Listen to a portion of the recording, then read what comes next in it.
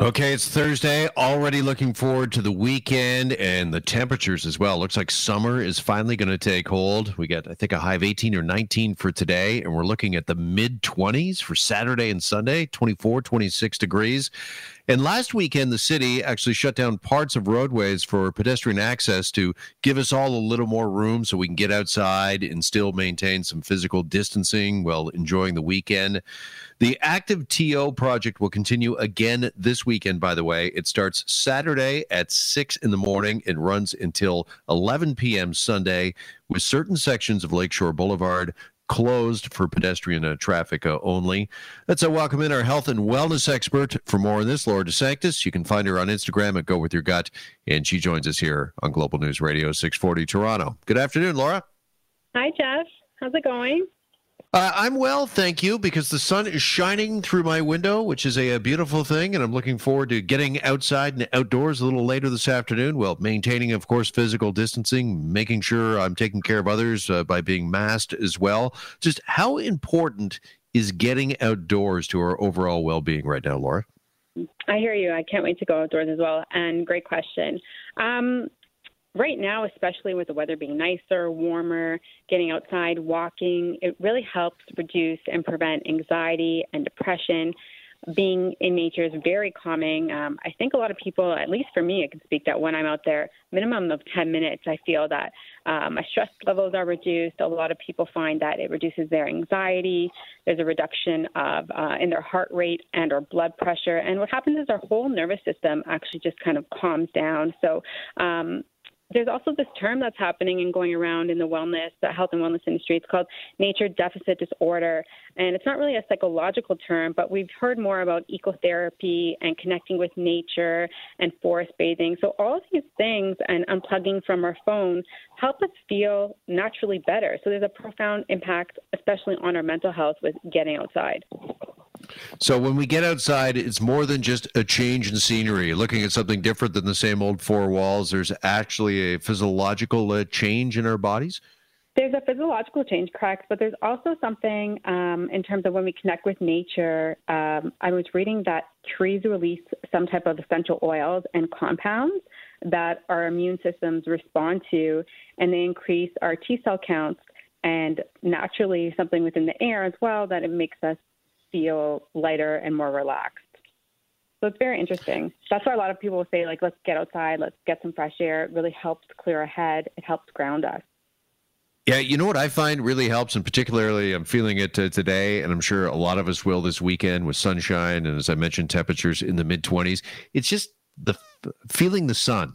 You know, the warmth of the sun and feeling the sun on my skin really just changes my overall outlook and my mental well-being.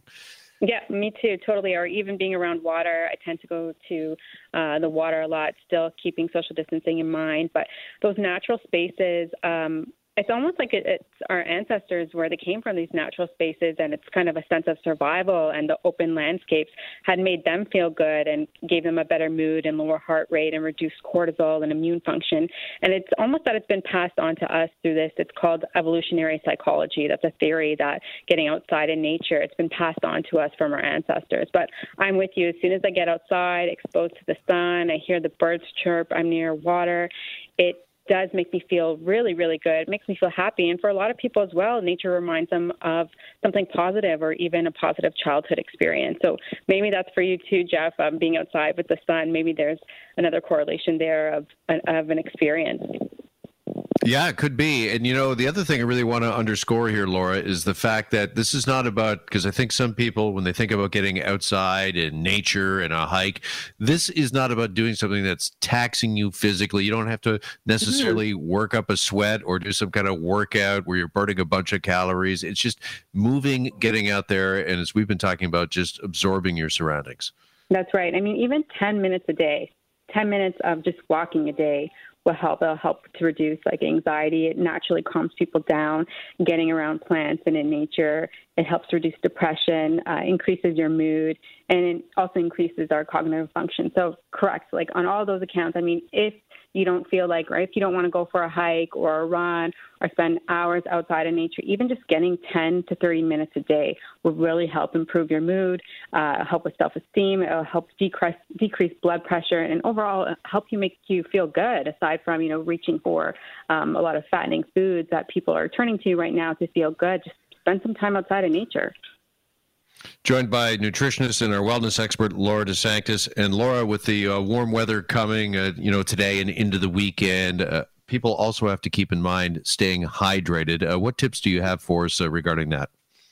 So that's a really good question, too. I find that as the warmer weather creeps up, people are eating a lot of ice cream or a lot of cold foods that have a lot of sugar in them.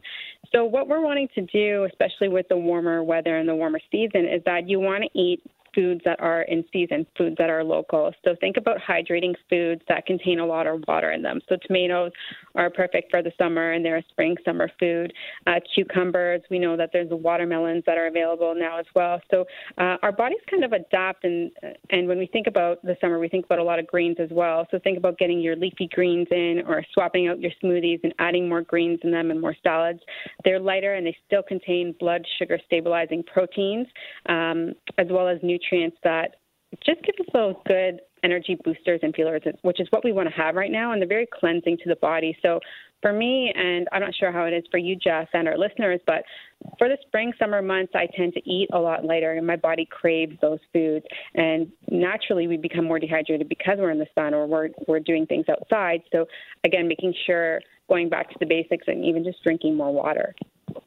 It's really interesting because everything you just talked about there was anything but water. I thought you were going to tell us, make sure you're drinking so many bottles of water per day, have it by your side. But I think that's a really important point for people going into these summer months, that there's different ways to hydrate other than just guzzling water.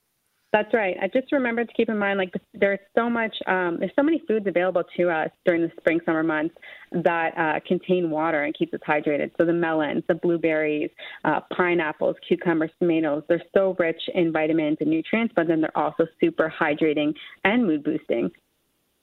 All right. Great stuff as always from our wellness expert, Laura DeSanctis. Laura, appreciate this and enjoy the good weather next few days. So much, Jeff. You too. All right. Laura DeSanctis, you can find her on Instagram at Go With Your Gut.